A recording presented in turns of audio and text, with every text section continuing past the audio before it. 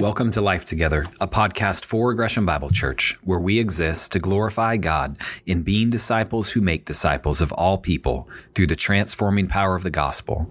This week's episode is about evangelism. Todd, Jordan, and I reflect on the book Evangelism as Exiles, Life on Mission as Strangers in Our Own Land. We discuss what evangelism is and why the language of sharing the gospel isn't really a helpful way to understand evangelism. I'd encourage you to engage with this discussion and to check out the resources in the show notes. Growing in evangelism is something for each of us and for all of us as a church. I hope you find this discussion helpful as we seek to faithfully proclaim and advance the gospel in our time and place.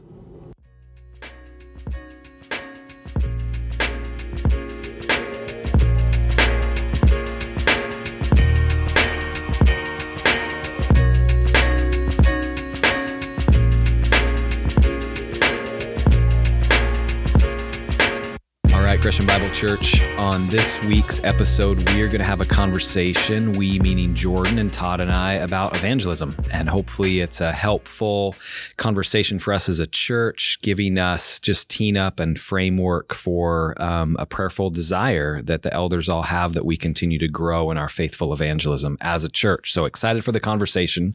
But before we do that, I wanted to put Jordan and Todd on the spot because it's 300 degrees in the community room as we're recording and summertime's ahead of us. So brothers, what is your favorite summertime treat to cool off? Ice cream, popsicle, shave ice. Do you have a certain, that was the pinnacle of a summer treat that you can remember? I have one to share too. That is on the spot. Yep. Milk. No, just kidding. Warm? Yeah, That's right. Room temperature in my mouth. Milk. Yeah. I mean, I've always loved and always will just a good chocolate frosty from Wendy's. Ooh, great call. Those, doesn't matter when, those will hit the spot when it's -20 outside in the winter.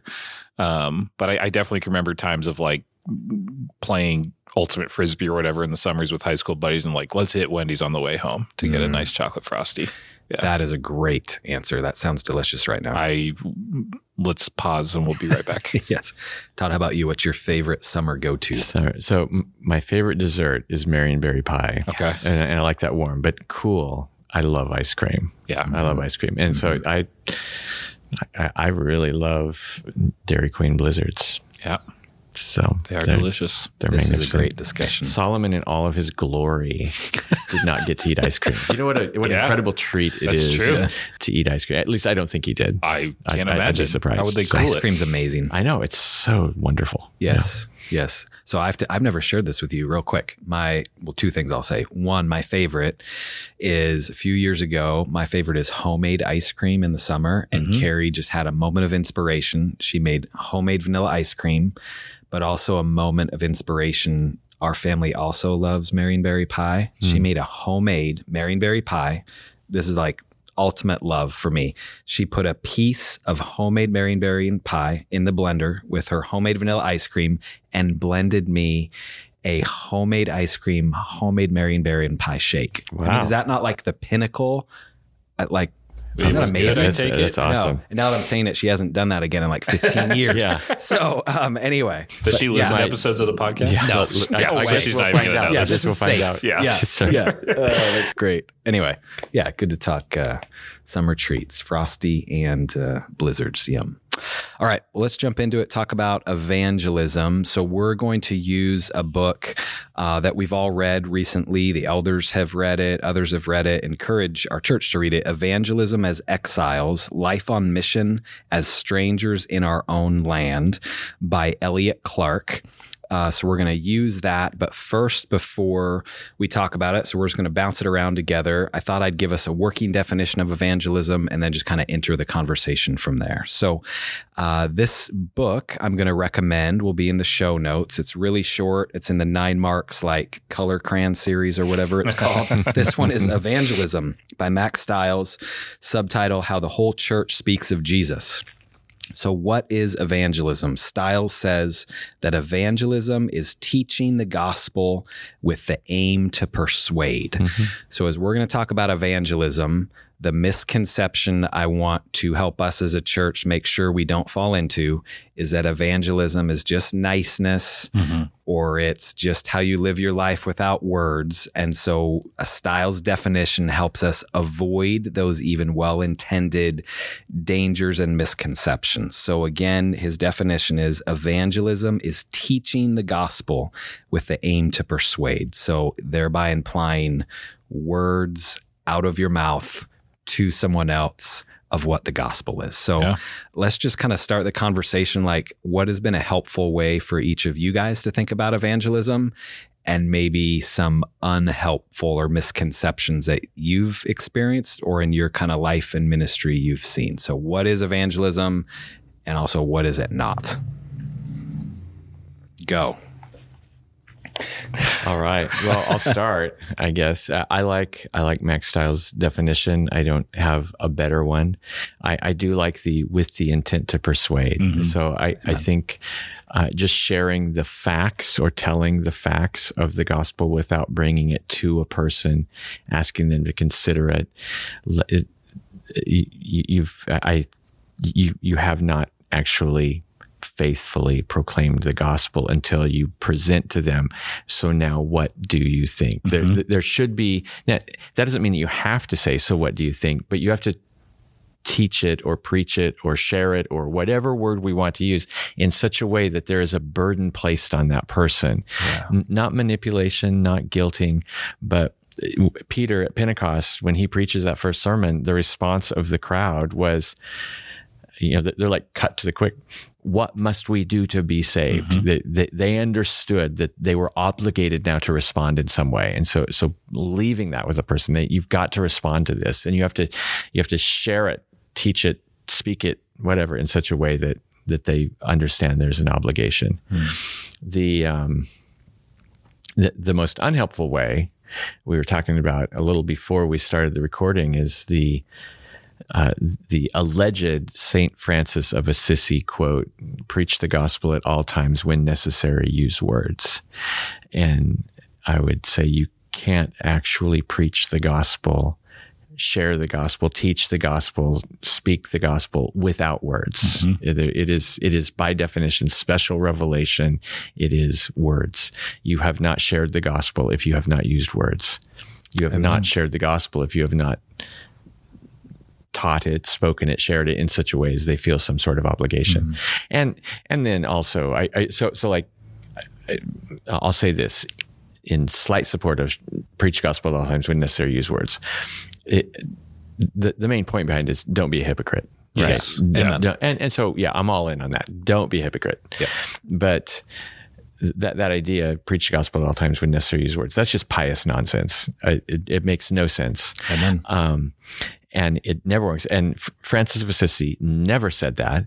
And Francis started a preaching order in the Roman Catholic Church. By the end of his life, he was preaching to birds. And people asked him, "What are you doing that for?" And he said, "I should have been doing this all along. At least they listen." Wow. Right? So he was a preacher.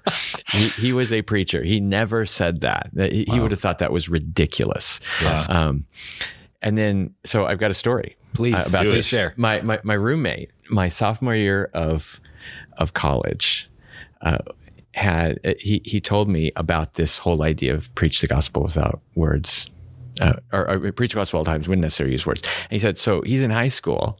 It's like a junior, senior in high school. And he goes, that's what I'm going to do. And he had this friend that he had kind of targeted,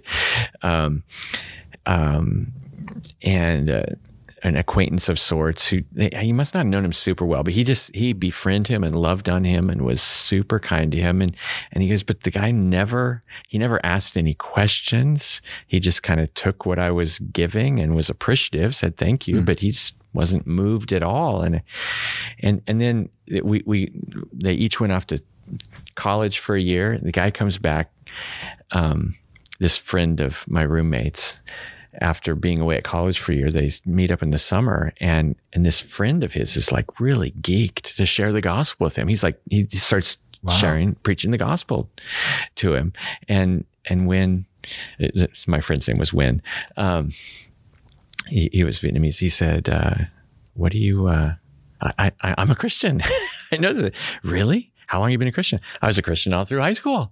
And it's like, I was trying to lead you to Christ. Remember how nice, remember all that stuff? Yeah. And he goes, why didn't you ever tell me? I just thought you were being nice to me. Yeah. Wow, Todd. Why didn't you tell me this? I wasted a year of my life not pursuing Christ because of that. So anyway. That's good. That's my a story. Powerful story. Yeah. Yes. I wish it was my own, but it was my roommate's. Jordan, how about you? What's been a helpful way to think about evangelism, or maybe even some unhelpful type stuff? Yeah. Piggybacking off of Todd, you have to preach it. You have to speak it. I think you should expect a dialogue in doing it. I think sometimes we just feel like we need to, okay, I shared that Jesus is God and he was perfect and he died for your sins and rose from the dead. And do you believe that? And that's good. Like, expect a dialogue. I think you need to understand where people are coming from. We don't have to be theological experts of we're always scared. What if they ask me something I don't know? When students ask me that, I say, well, if you don't know the answer, say, I don't know. Let's find the answer together. And I've never in my life heard anybody say, you tell me now or we never talk again. They're like, a lot of times they'll be like, oh, well, I'm impressed at your humility that you don't know everything, and you'll figure it out together. So expect dialogue, take their questions. It's okay. It's okay if you don't have all the answers. I think another thing too, kind of a misconception, and I think this is important and can be a useful tool, is just sharing your testimony is not sharing the gospel or preaching the gospel. I think when we can put our own experience into how Jesus has changed our lives, that it can make it more real, especially to people who know us. But there still needs to be, maybe within your testimony, a proclamation of the gospel or more on top of it. So I think that, even with our students, I'm having them work right now on being able to share their testimony for our Sacred Road mission trip. But I want them to be able to share their story so that they then can transition to the gospel message. Preaching the gospel is different than sharing their testimony. That's really, really helpful. Just been reflecting on, I spoke to it a little bit earlier, but just kind of walk it back or unpack it. Like the intent of this podcast, the elders have been thinking and praying and honestly feeling convicted about SOGOs and elder team SOGOs a church, and each of us individually feeling more and more burdened to grow as faithful evangelists. And I don't mean that with some of the maybe, negative baggage that comes on with that or misconceptions, but faithfully saying with words who Jesus is in the gospel. And so we have a desire for our church to grow in this. So that's why we're talking about it. It's just so interesting, all that kind of comes along with evangelism. And how some of the motives are played to in that. So let's hone in on the book.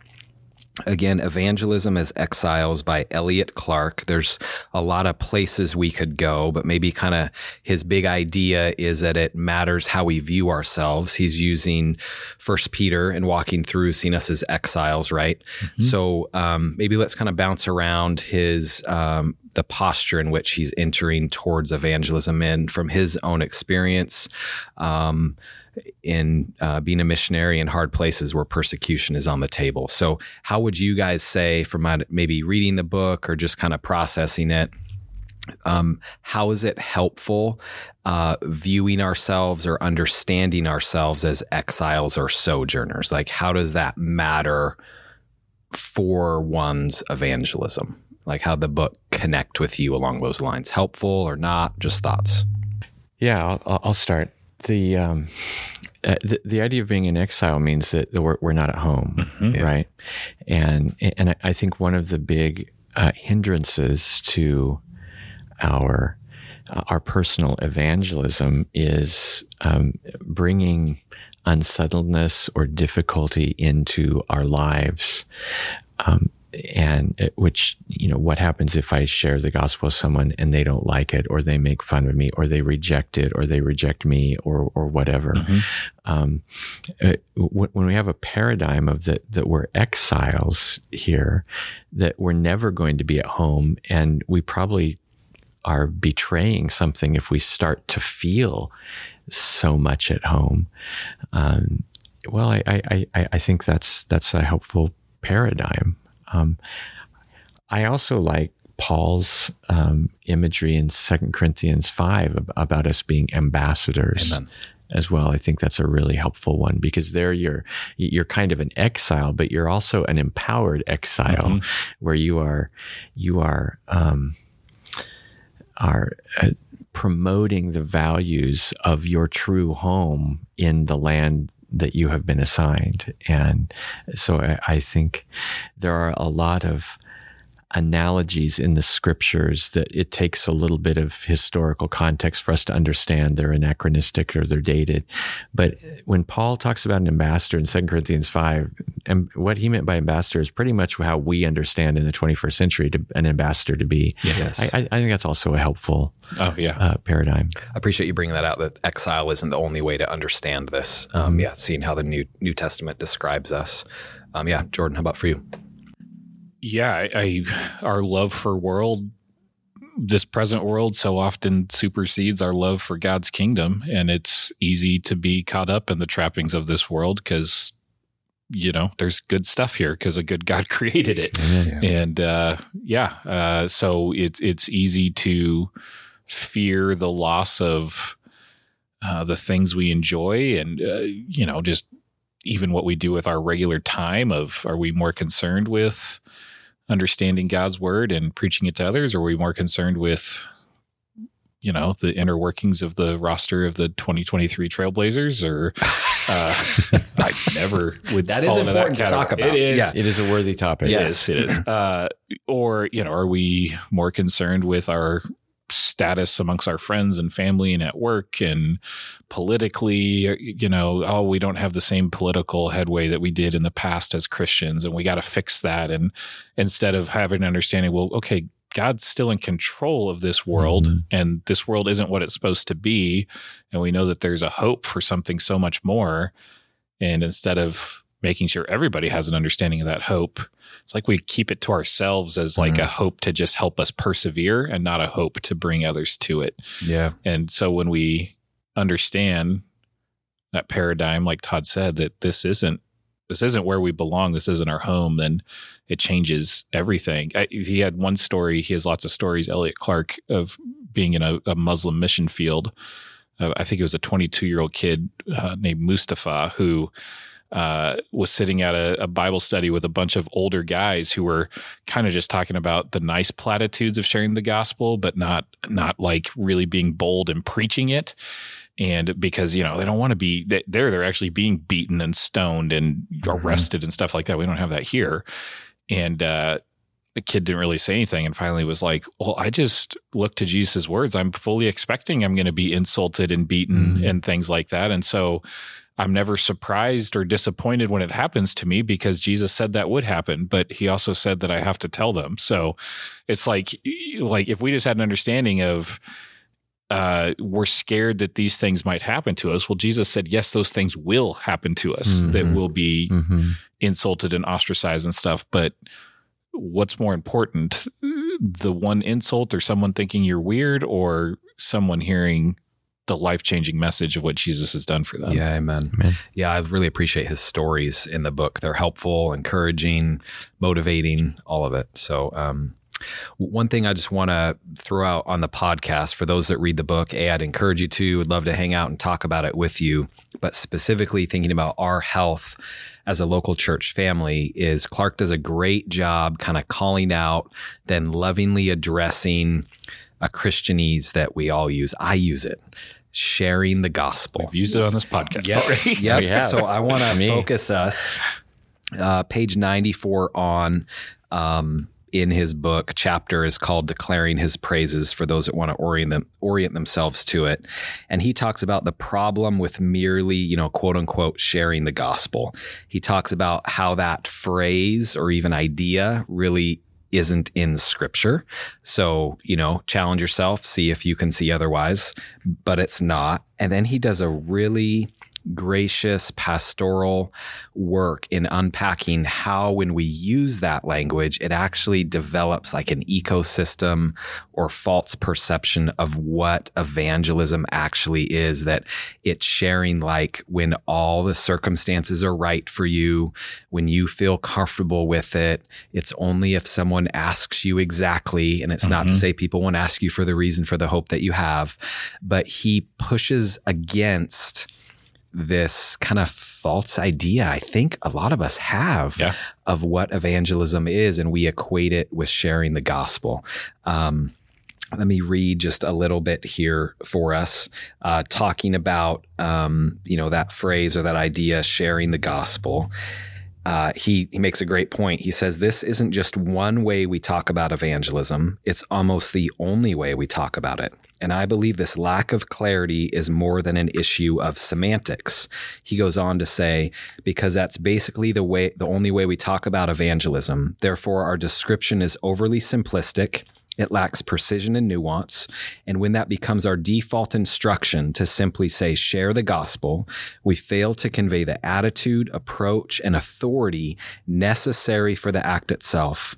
Thus, what started as a subtle change in terminology results in a massive shift in our whole ethos of evangelism. There's more that I could say. He does a great job, talking about that. But that just has got me thinking over the last few weeks in my life, maybe how that has had unintended consequences and what I understand evangelism to be.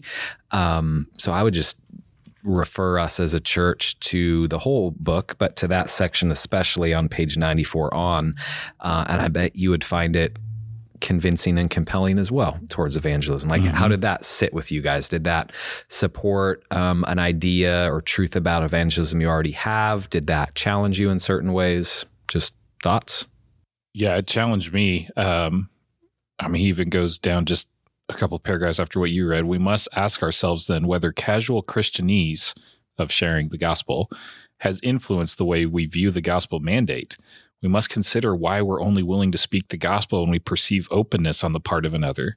We must ponder whether we even have a category for proclaiming a message that people oppose, one that's innately offensive, or do we tiptoe through polite spiritual conversations and timidly share our opinions, then call it evangelism? Every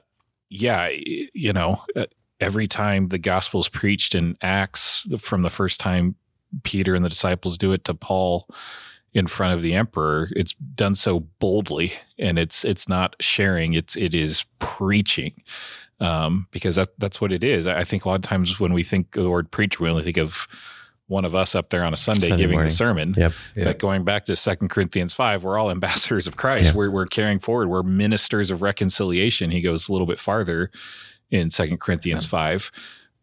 And part of that ministry is the preaching of the gospel. And so, again, I think it goes back to a lot of times we just want to do the bare minimum if we do anything at all. We can say, I talked about Jesus with someone, or like I was nice to the cashier and said, God bless you or something. And like that counts in some sort of way that it becomes maybe it's just me, but I feel like I've done that. It becomes a legalistic check mark for us that at least I did my part or whatever. And it's like, no, it's so much different than that. He had just one more line on the next page too about it. Far more than just sharing, evangelism involves testifying to Christ, warning, persuading, defending, pleading, and calling. Like there's so much at stake when we're sharing, preaching, speaking the gospel. Yeah. And if we don't understand the magnitude of what's happening when we do that, then I don't know if the person on the receiving end will understand the magnitude of the message they're hearing. Yeah, amen. Isn't it interesting sometimes when we hear that, we think, oh, does that mean we're called to be jerks for Jesus? And that's not at all. No. We're to do it with gentleness and respect, to adorn the gospel. But sharing is kind of selling short what the Bible calls us to do and be. I think it's a thought worth reflecting on for each of us individually and for our church. Like, do we have some false understandings, misconceptions, incomplete understanding of what we're called to be in proclaiming the gospel? So, One other thing I just wanted to highlight for the book, for those that are kind of thinking about this, maybe you've been thinking and praying about evangelism. For those in community groups, that's been a key theme, right? Is we want to talk about that. We want to think about some non-Christians in our lives and share their names and be praying for them to come to know Jesus. So we want to grow as a church in evangelism. Probably a lot of people have heard this before, but later in that same chapter, Clark on about page 102 talks about how a key part of our proclamation of the gospel is praise. And he goes on to basically talk about, John Piper famously said, missions exist because worship does, or missions doesn't exist. Yeah, it does not, because worship doesn't. So evangelism, mission is about worship in our hearts. And so there's a quote here on page 103. Clark writes, "So it's obvious our gospel silence isn't because our mouths are broken. It's because our hearts are. Because if we worshiped God as we should, our neighbors, coworkers, and friends would be the first to hear about it," meaning the gospel. It's like, wow. So evangelism, the opportunity in front of us it's a worship opportunity to see that our lives are really fully captured by the worth and majesty of Jesus. And if that's the case, then out of the overflow of our hearts, our mouths speak, then we'll be speaking this gospel message. So, yeah. How about for you guys, what have been some helpful truths, passages to be faithful evangelists, to grow in your evangelism? It's kind of a unique question because, Todd, you're employed by a seminary and now by a church. Jordan, you're employed by a church. Your story has been, student ministries. Yeah. Now I'm employed by a church. So if we're not careful, we could be talking a lot about it, but not being about it. So how has evangelism, what does it look like in your life? What have been some key truths, things that you go back to that just help you understand what it is? Or not? Yeah. Well, I'll please. I'll play. Go for it. So I'm pretty convinced that evangelism is a spiritual gift. And I've been around people who have the gift of evangelism, and I am not one of them. I would say that. But I think it's also important that I follow that up by saying, but in order to be faithful, I still have to do it. Right? Good word. I don't necessarily think I have the spiritual gift of giving. I think giving is a spiritual gift. Just because I don't have it doesn't mean that I don't give. Right? So I try to be as faithful as I can, to always have the gospel on my lips. And that doesn't mean that I'm going to make it all the way through the bridge illustration with everybody that I meet. I've never actually made it all the way through a bridge illustration, which is my campus ministry when I was in college. The Navigators, that was their approach to understanding the gospel and sharing it. I've tried. I've sat down with many people, and I've got the piece of paper out there, the napkin or whatever, and I want to draw out the bridge. And I've never made it through. They always ask questions, and it's always frustrating. I'm like, would you please, just for once, let me get through this entire thing. I've never done that. What I try to do, though, is every time I meet somebody new, I want to make some sort of identification with Jesus within the first 2 or 3 minutes. And for me, that's easy. And maybe that's the Lord's gift to me. I'm sure it's the Lord's gift to me because he knows how pathetic I am otherwise. But it's pretty easy to make an identification with Jesus when I'm around guys, because what do guys talk about? They talk about sports. They talk about what they do. Yeah. What do you do? I mean, that's always going to come up. It feels like one of those two things. And so for me, I'm able to just say, hey, I teach at a seminary. I train pastors and I teach theology and I can mention the gospel, at least the word gospel, right off the bat. And that is at least an introduction. I've identified myself with Christ in the church. Or if I were meeting someone new and I would say I'm a pastor at Gresham Bible Church. Or I would say I'm a member at Gresham. I'm also a member at Gresham Bible Church. I want to make it. I would say one of those things. I want to make some sort of identification with Christ the first time that I meet somebody, because then at least they know what to expect from that point on. and then it's just a matter, honestly, of guts. And I enjoy preaching. I'm so grateful to Gresham Bible that I can, that I get to preach as often as I do. I love it. It's much easier for me to talk to a big group of people than it is to one individual. Yep. Way easier. And I'm far bolder in front of a group of people than I am with an individual. And I'm at least self-aware. And so I'm fighting that all the time. That's really helpful. And I try to say something. I'm not always going to make it through the bridge. And it might fall into that category of sharing without, I haven't gotten to the altar call yet. I haven't obligated a person, but it, like you said, it's going to take time. Yeah.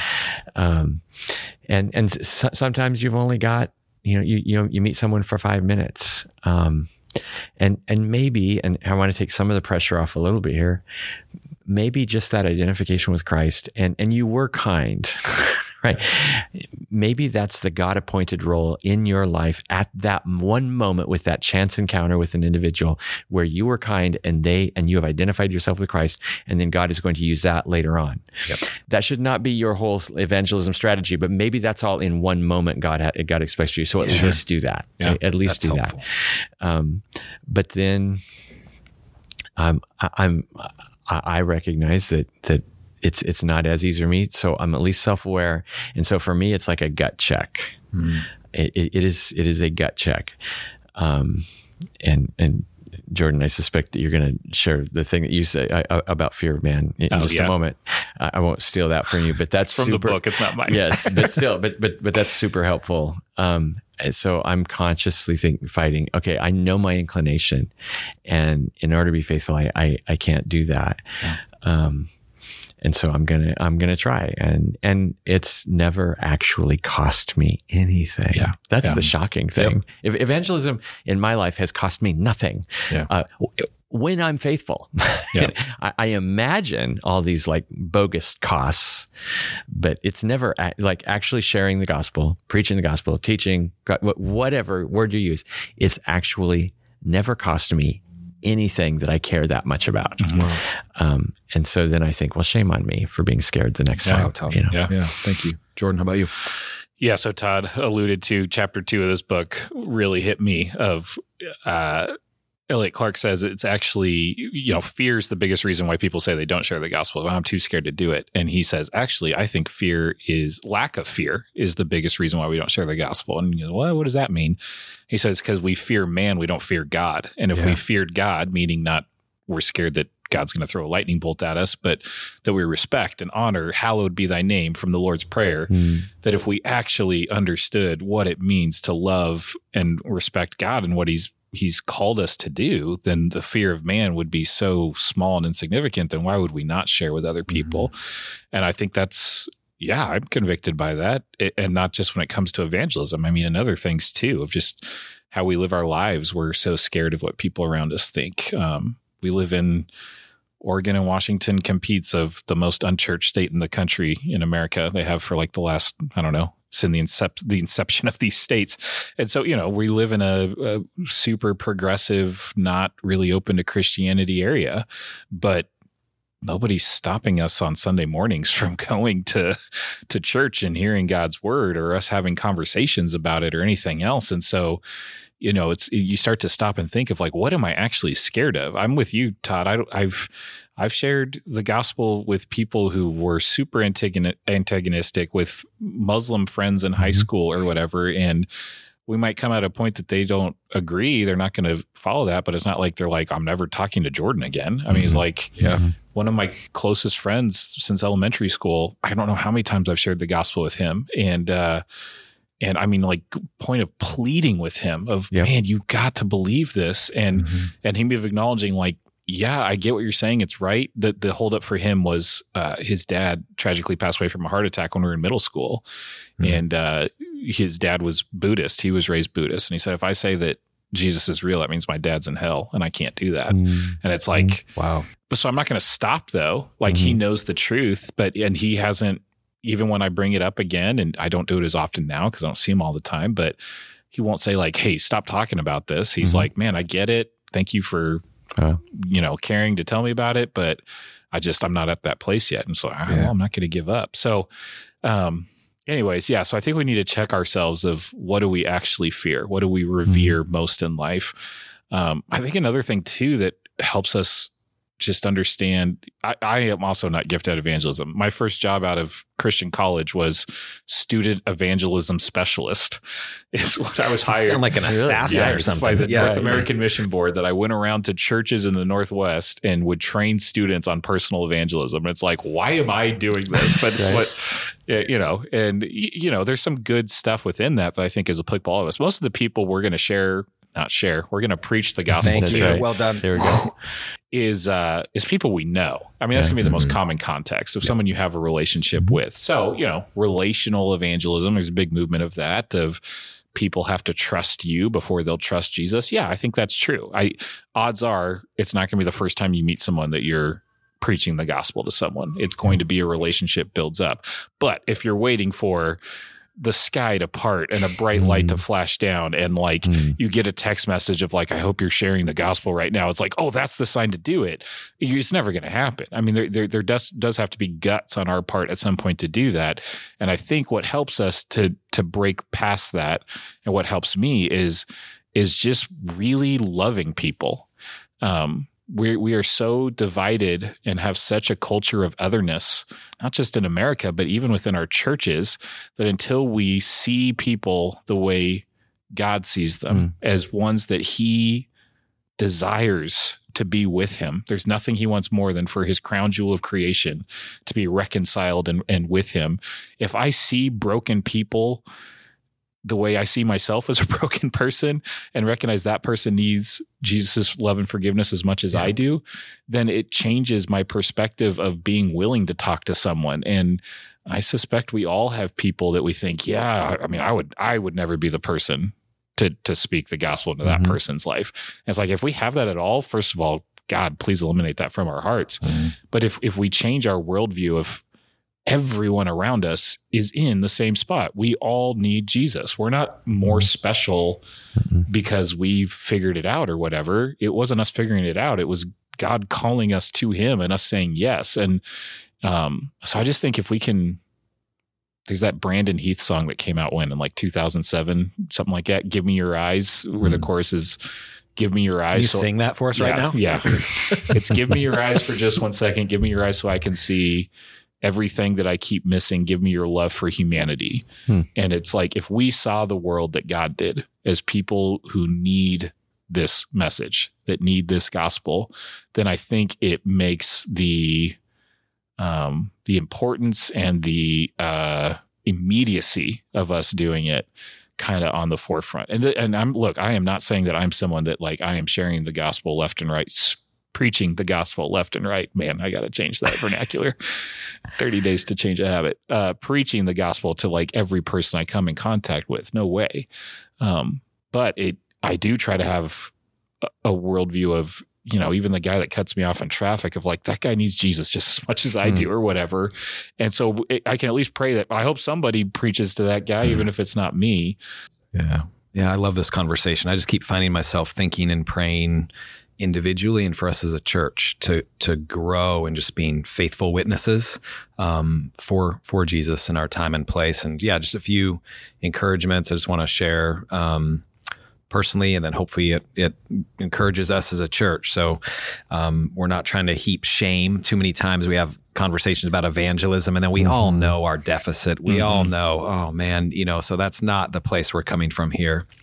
But an encouragement is to be specifically praying for opportunities to speak the gospel into people's lives. And I know we know this, but like God answers that prayer. Rob Strickland, I hope it's okay for me to share this, but Rob and I were talking recently, and he started praying that prayer, and no joke, I think it was the day or the 2 days after he started praying that, God gave him an opportunity. And so it's just like, if we're all praying that as a church, it'd be really cool to know your brothers and sisters in Christ are praying that, and then to share with each other the opportunities that you have to speak the gospel to someone's life. So really cool. And then 2 quick encouragements for us as a church. This will be an ongoing conversation, something that we can be praying about, that we grow in as a church. I want to encourage us as a church.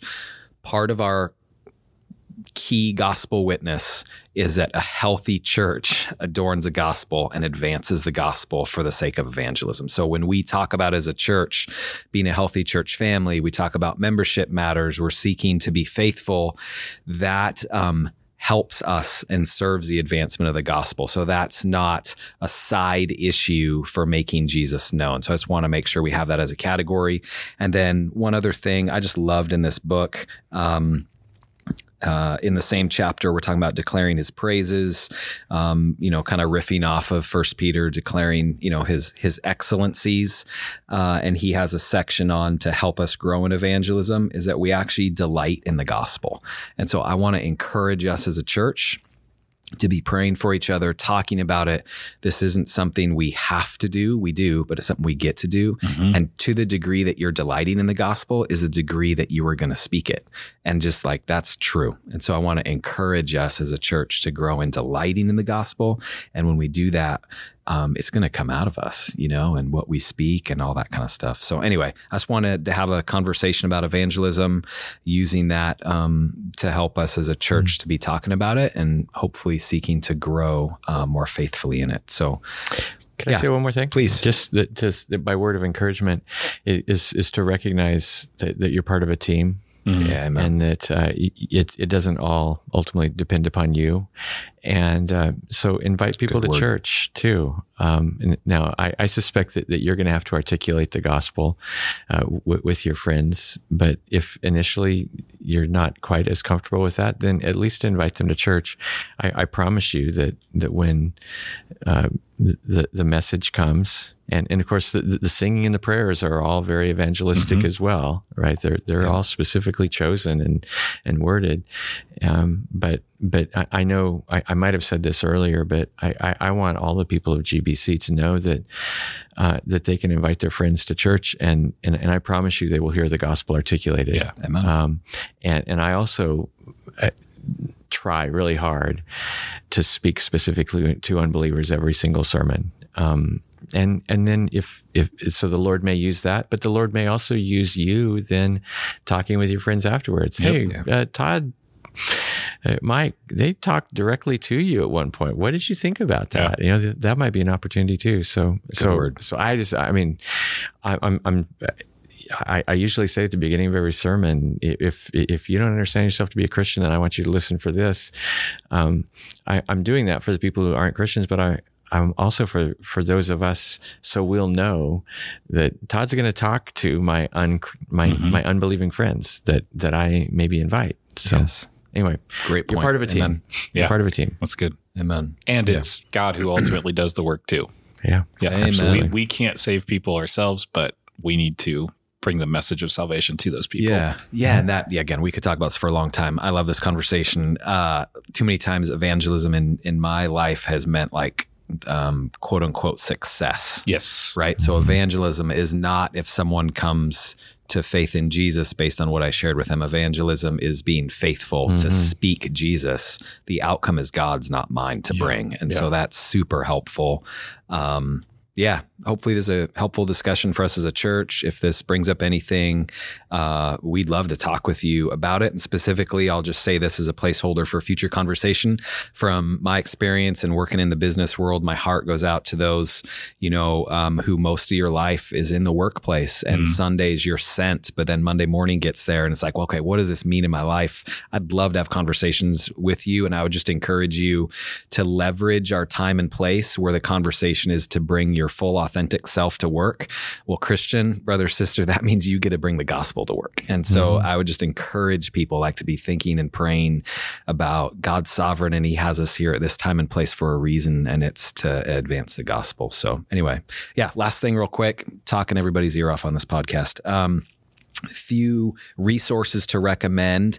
I shared this on a recent different episode. Summer's a great time to hang out, be with your Christian friends, and include non-Christian friends in your life too, and a great time to read. And if you want to be growing in your evangelism, some books and resources to check out this summer, of course, is the book we've been referring to. One is Evangelism as Exiles by Elliot Clark. Again, what we've been talking about. A few other quick books I'll speak to, and you'll see it in the show notes, is Before You Share Your Faith by Matt Smethurst. Great book. Another book, Evangelism by Max Stiles. Short, clear, compelling. A book I would encourage you to read if you're kind of wrestling with, okay, what does this mean? If it's God's work in our evangelism, then why do I even share my faith? Great book by J.I. Packer, Evangelism and the Sovereignty of God. And then a few other books I'll refer to. And then lastly, as you're out and about this summer, going on a hike, working in the yard, you want something good to listen to that's a lot better than this podcast. We'll put in the show notes, there was a recent 9 Marks conference here in Portland hosted by Hinson, and the theme was evangelism. And some of us from GBC went. It was powerful. It was really helpful. So we'll throw the links in there, encourage you to listen to it and talk with each other about that as well. So thank you, GBC. Let's be praying that we're growing as faithful evangelists in our time and place and speaking, not just sharing the gospel. So, all right. Love you, GBC. Until next time. Thanks.